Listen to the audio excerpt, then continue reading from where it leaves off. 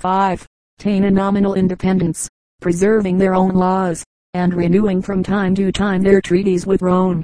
The inhabitants of several other towns, such as Tusculum and Lanuvium, received the Roman franchise. Their territory was incorporated in that of the Republic, and 2 new tribes were created to carry these arrangements into effect.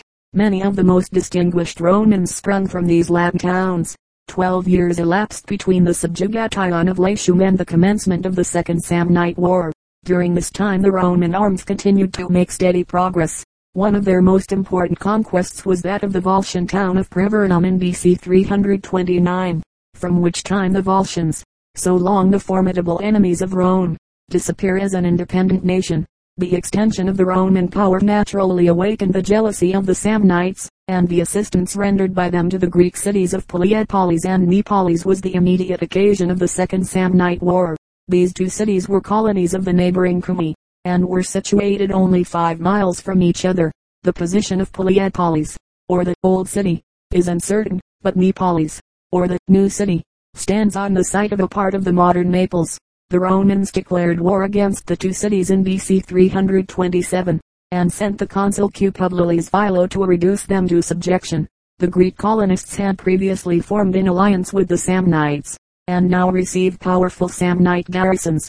Publius encamped between the cities, and as he did not succeed in taking them before his year of office expired, he was continued in the command with the title of proconsul. The first time that this office was created, at the beginning of the following year, Polypolis was taken, and Neapolis only escaped the same fate by concluding an alliance with the Romans. Meanwhile the Romans had declared war against the Samnites. Second or Great Achaemenide War, BC 326-304. The Second Samnite War lasted 22 years, and was by far the most important of the 3 wars which this people waged with Rome. During the first 5 years BC 326-322, the Roman arms were generally successful. The Samnites became so disheartened that they sued for peace, but obtained only a truce for a year. It was during this period that the well-known quarrel took place between L. Papirius Cursor and Q. Fabius Maximus, the 2 most celebrated Roman generals of the time, who constantly led the armies of the Republic to victory. In BC 325 leaders Papirius was dictator, and Q. Fabius his master of the horse. Recalled to Rome by some defect in the auspices, the dictator left the army in charge of Fabius, but with strict orders not to venture upon an engagement. Compelled or provoked by the growing boldness of the enemy, Fabius attacked and defeated them with great loss. But this victory was no extenuation for his offense in the eyes of the dictator. Papirius hastened back to the camp, burning with indignation that his commands had been disobeyed, and ordered his lictors to seize Fabius and put him to death. The soldiers, whom Fabius had led to victory, rose in his defense, and in the night he escaped to Rome, to implore the protection of the Senate. He was stating the case to the fathers, when Papirius entered the Senate house, followed by his lictors, and demanded that the offender should be given up for execution. But the Senate, the people, and the aged father of Maximus interceded so strongly for his life, that the dictator was obliged to give way and to grant an ungracious pardon. The year's truce had not expired when the Samnites again took up arms, and for the next 7 years BC 321-315 the balance of success inclined to their side. This appears to have been mainly owing to the military abilities of their general C. Pontius, who deserves to be ranked among the chief men of antiquity. In the first year of his command he inflicted upon the Romans one of the severest blows they ever sustained in the whole course of their history. In BC 321 the 2 consuls, T. Veturius and St. Postumius, marched into Samnium by the road from Capua to Beneventum. Near the town of Caudine they entered the celebrated pass called the Ciaudiani Forks Ferculi Caudini. It consisted of 2 narrow defiles or gorges, between which was a tolerably spacious plain, but shut in on each side by mountains. The Romans, thinking the Samnites to be far distant, had marched through the first pass and the plain, but when they came to the second they found it blocked up by works and trunks of trees, so as to be quite impassable. Retracing their steps to the pass by which they had entered, they found that the enemy had meantime taken possession of this also. They were thus blocked up at either end, and, after making vain attempts to force their way through, were obliged to surrender at discretion. Thus both consuls and 4 legions fell into the hands of the Samnites. C. Pontius made a merciful use of his victory, he agreed to dismiss them in safety upon their promising to restore the ancient alliance on equal terms between the two nations, and to give up all the places which they had conquered during the war. The consuls and the other superior officers swore to these terms in the name of the Republic, and 600 Roman knights were given as hostages. The whole Roman army was now allowed to depart, and each Roman soldier marched out singly under the yoke. When the news of this disaster reached Rome, the Senate refused to ratify the peace, and resolved that the two consuls and all the officers who had sworn to the peace should be delivered up to the Samnites as persons who had deceived them. They were conducted to Caudium by Ephesiales, and when they appeared before the tribunal of C. Pontius, Postumes, with superstitious folly, struck the Ephesiales with his foot, saying that he was now a Samnite citizen, and that war might be renewed with justice by the Romans, since a Samnite had insulted the sacred envoy of the Roman people. But Pontius refused to accept the persons who were thus offered, and told them, if they wished to nullify the treaty, to send back the army to the Caudine Forks. Thus Postumes and his companions returned to Rome, and the 600 knights were alone left in the hands of the Samnites. The disaster of Caudium shook the fate of many of the Roman allies, and the fortune of war was for some years in favor of the Samnites. But in BC 314 the tide of success again turned, and the decisive victory of the consuls in that year opened the way into the heart of Samnium. From this time the Romans were uniformly successful, and it seemed probable that the war was drawing to a close, when the Etruscans created a powerful diversion by declaring war against Rome in BC 311. But the energy and ability of Q. Fabius Maximus averted this new danger. He boldly carried the war into the very heart of Etruria, and gained a decisive victory over the forces of the League. The Samnites also were repeatedly defeated, and after the capture of Bovianum, the chief city of the Pentri, they were compelled to sue for peace.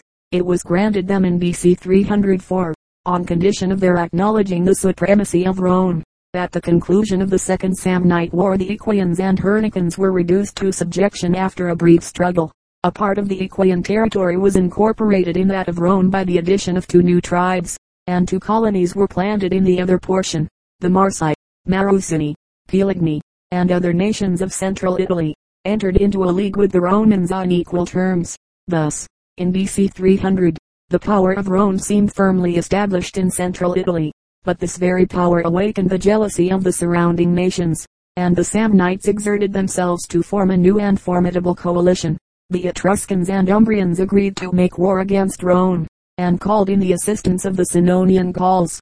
Third Achaemenide War, BC 298-290.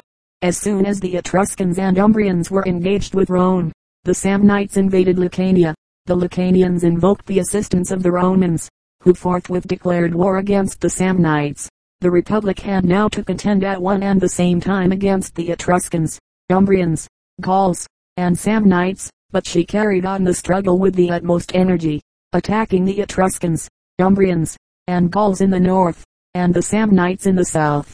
At length, in BC 295, the Samnites joined their confederates in Umbria.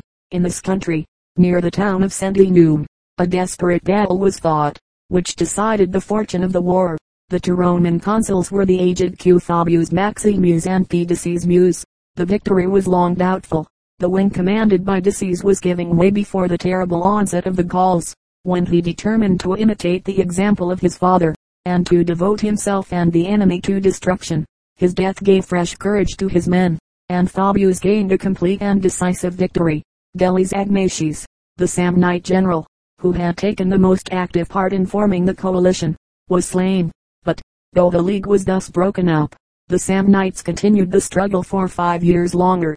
During this period C. Pontius, who had defeated the Romans at the Caudine Forks, again appeared, after 27 years, as the leader of the Samnites, but was defeated by Q. Fabius Maximus with great loss and taken prisoner.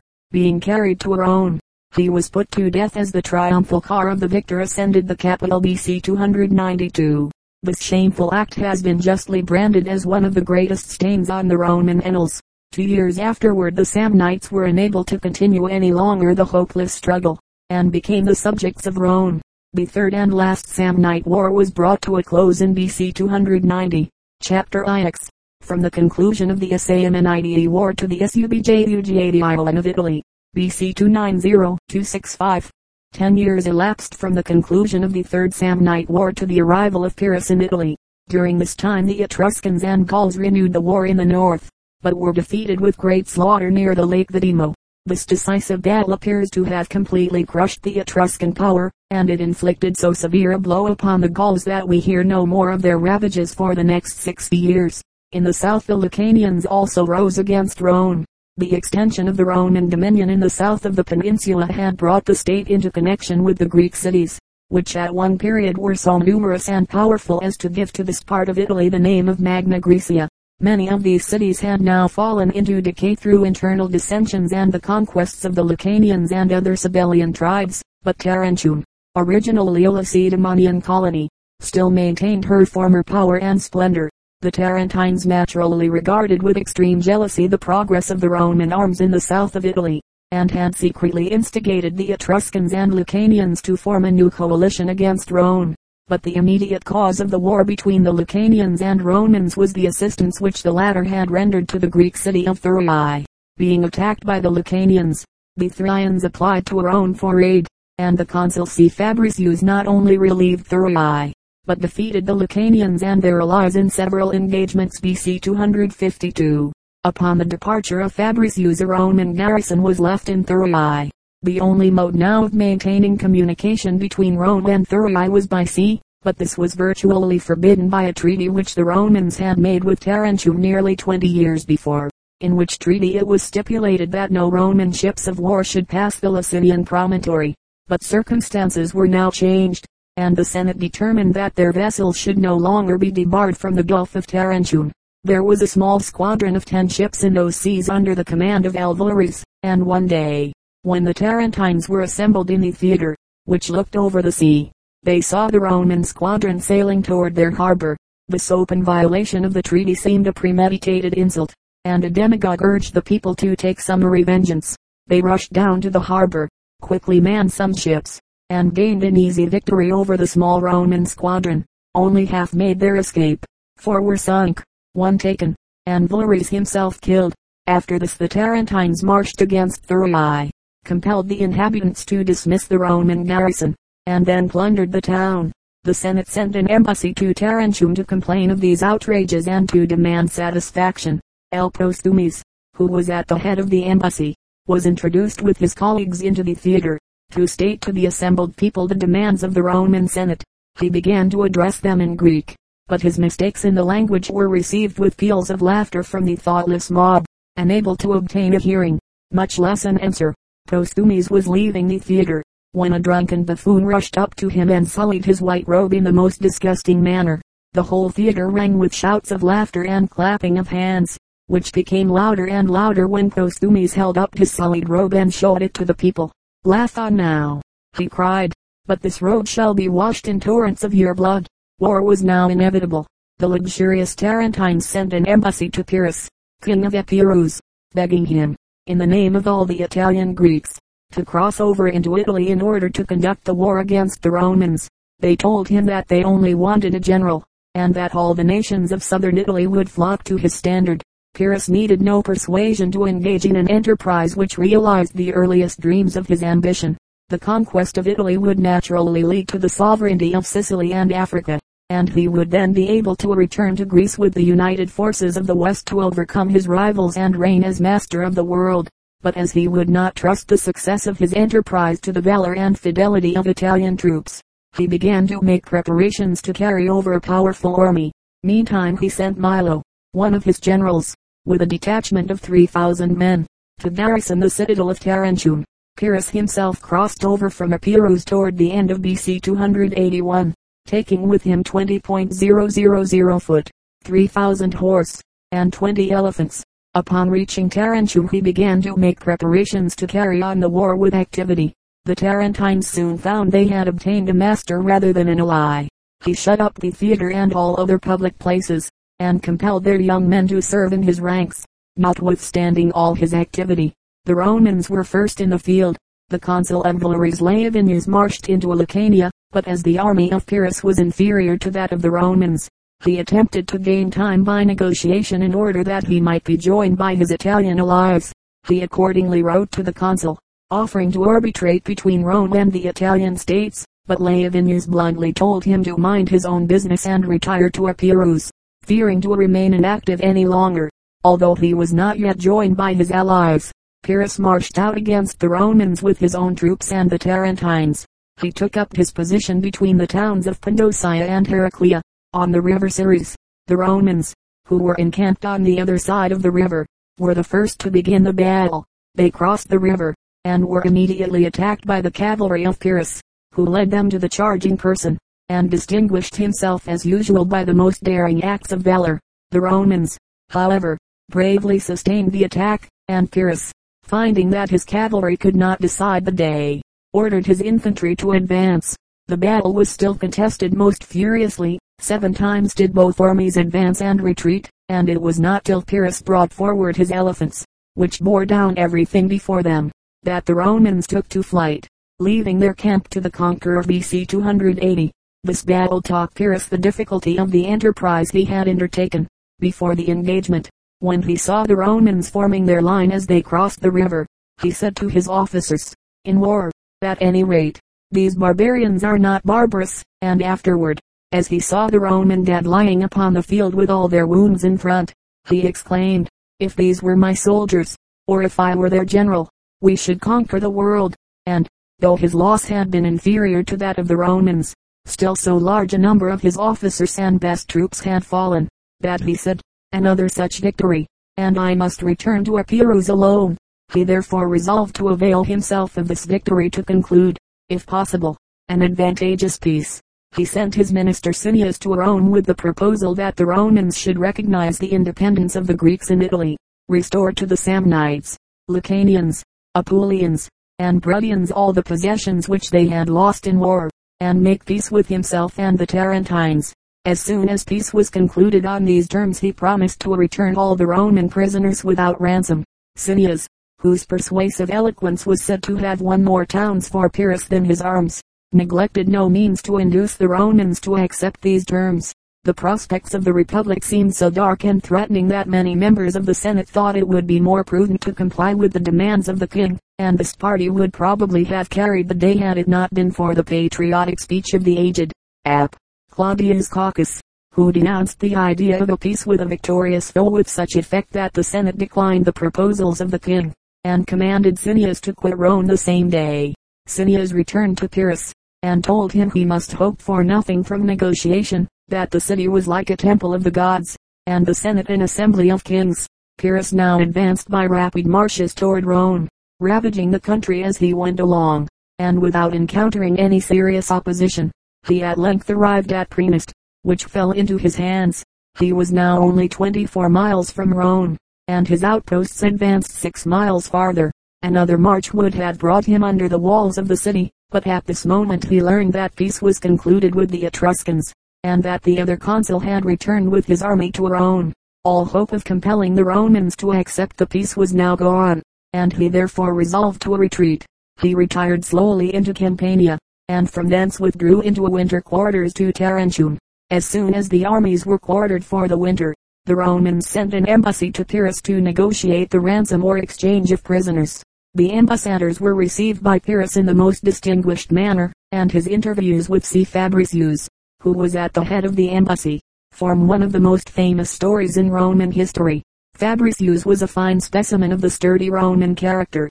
He cultivated his farm with his own hands, and, like his contemporary Cures, was celebrated for his incorruptible integrity.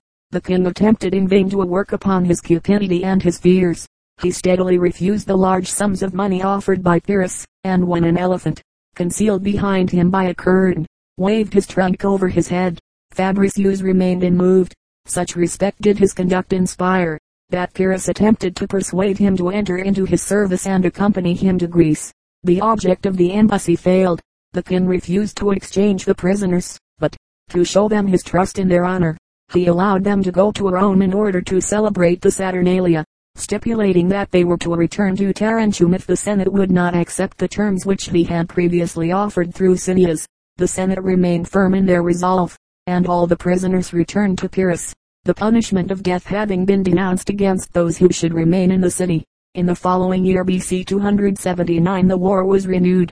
and a battle was fought near Asculum. The Romans fled to their camp, which was so near to the field of battle that not more than 6,000 fell, while Pyrrhus lost more than half this number. The victory yielded Pyrrhus little or no advantage, and he was obliged to retire to Tarentum for the winter without effecting anything more during the campaign. In the last battle, as well as in the former, the brunt of the action had fallen almost exclusively upon his Greek troops, and the state of Greece, which this year was overrun by the Gauls, made it hopeless for him to expect any reinforcements from Epirus. He was therefore unwilling to hazard his surviving Greeks by another campaign with the Romans, and accordingly lent a ready ear to the invitations of the Greeks in Sicily, who begged him to come to their assistance against the Carthaginians. It was necessary, however, first to suspend hostilities with the Romans, who were likewise anxious to get rid of so formidable an opponent, that they might complete the subjugation of southern Italy without farther interruption. When both parties had the same wishes, it was not difficult to find a fair pretext for bringing the war to a conclusion. This was afforded at the beginning of the following year BC 278 by one of the servants of Pyrrhus deserting to the Romans, and proposing to the consuls to poison his master. They sent back the deserter to the king, saying that they abhorred a victory gained by treason. Thereupon Pyrrhus, to show his gratitude, sent Cineas to Rome with all the Roman prisoners, without ransom and without conditions, and the Romans granted him a truce, leaving Milo with part of his troops in possession of Tarentum. Pyrrhus now crossed over into Sicily. He remained there upward of 2 years. At first he met with brilliant success, and deprived the Carthaginians of a great part of the island. Subsequently, however, he received a severe repulse in an attempt which he made upon the impregnable town of Lilybaeum. The fickle Greeks now began to form cabals and plots against him. This led to a retaliation on his part, and he soon became as anxious to abandon the island as he had been before to leave Italy. Accordingly, when his Italian allies again begged him to come to their assistance, he readily complied with their request, and arrived in Italy in the autumn of BC 276. His troops were now almost the same in number as when he first landed in Italy, but very different in quality.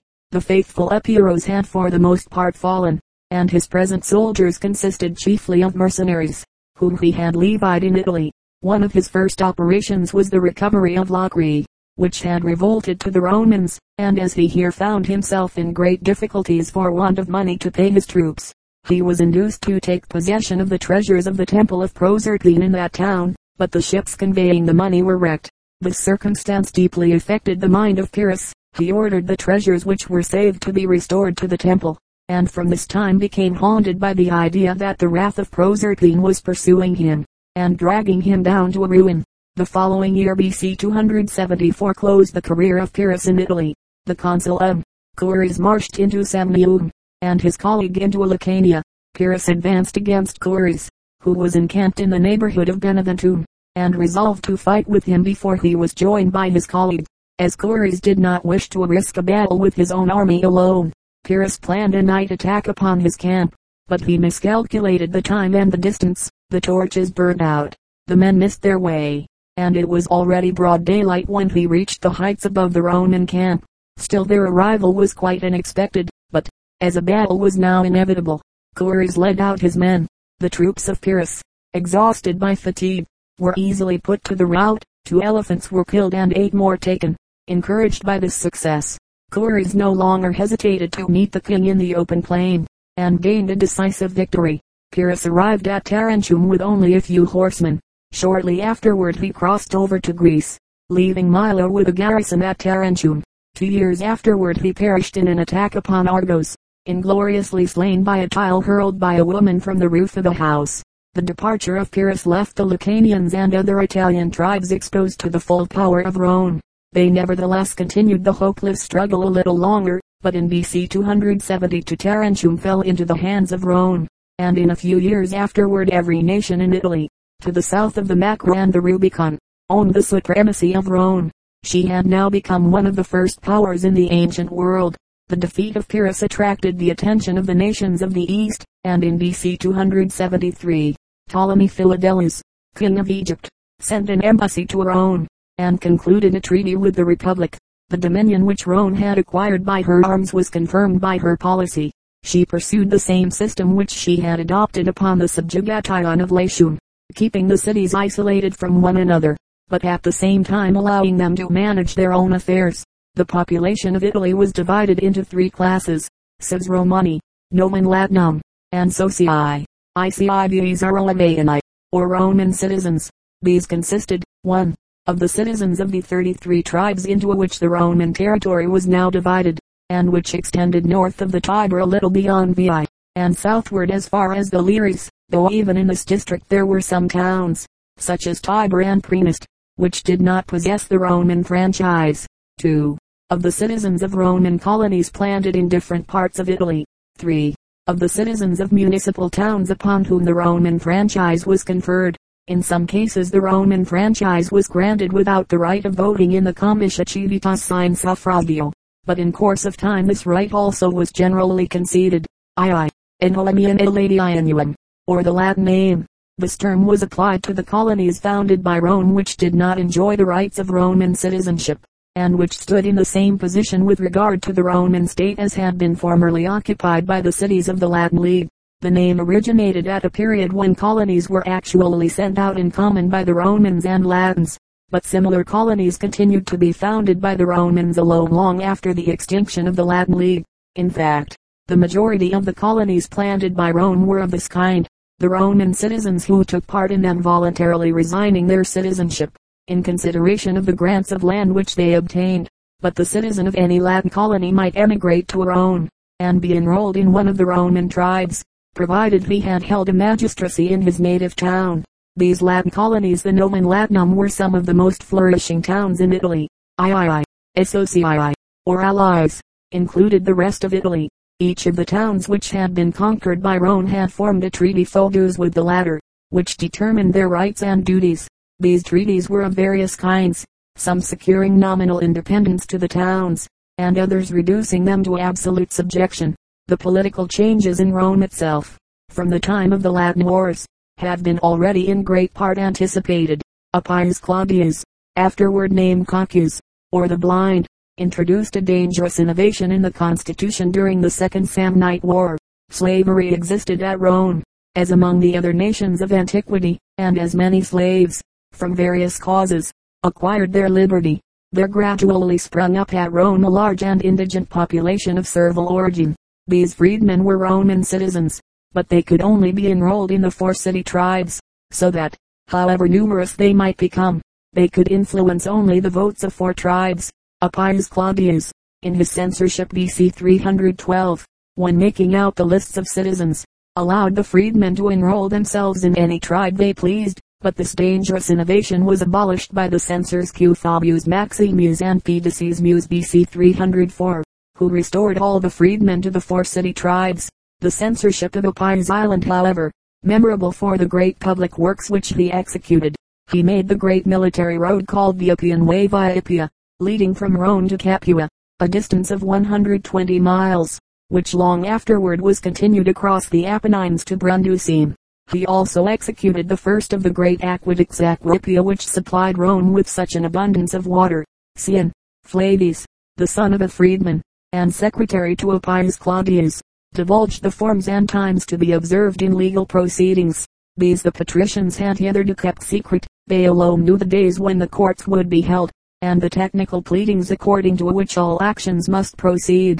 But Flavius, having become acquainted with these secrets, by means of his patron, published in a book a list of the formularies to be observed in the several kinds of actions, and also set up in the forum a whited tablet containing a list of all the days on which the courts could be held. In spite of his ignominious birth, he was made a senator by Appius Claudius, and was elected curule aedile by the people. Chapter X. The First Punic War, BC 264-241. Rome, now mistress of Italy, entered upon a long and arduous struggle with Carthage, which ruled without a rival the western waters of the Mediterranean. This great and powerful city was founded by the Phoenicians of Tyre in BC 814. According to the common chronology, its inhabitants were consequently a branch of the Semitic race, to which the Hebrews also belonged. Carthage rose to greatness by her commerce, and gradually extended her empire over the whole of the north of Africa, from the Straits of Hercules to the borders of Cyrene. Her Libyan subjects she treated with extreme harshness, and hence they were always ready to revolt against her so soon as a foreign enemy appeared upon her soil. The two chief magistrates at Carthage were elected annually out of a few of the chief families, and were called Sophites. There was a senate of 300 members, and also a smaller council of 100, of which the latter were the most powerful, holding office for life, and exercising an almost sovereign sway over the other authorities in the state. The government was a complete oligarchy, and a few old, rich, and powerful families divided among themselves the influence and power of the state. These great families were often opposed to each other in bitter feuds, but concurred in treating with contempt the mass of the people. In her foreign wars Carthage depended upon mercenary troops, which her great wealth enabled her to procure in abundance from Spain, Italy, and Greece, as well as from Libya. Sardinia and Corsica were among her earliest conquests.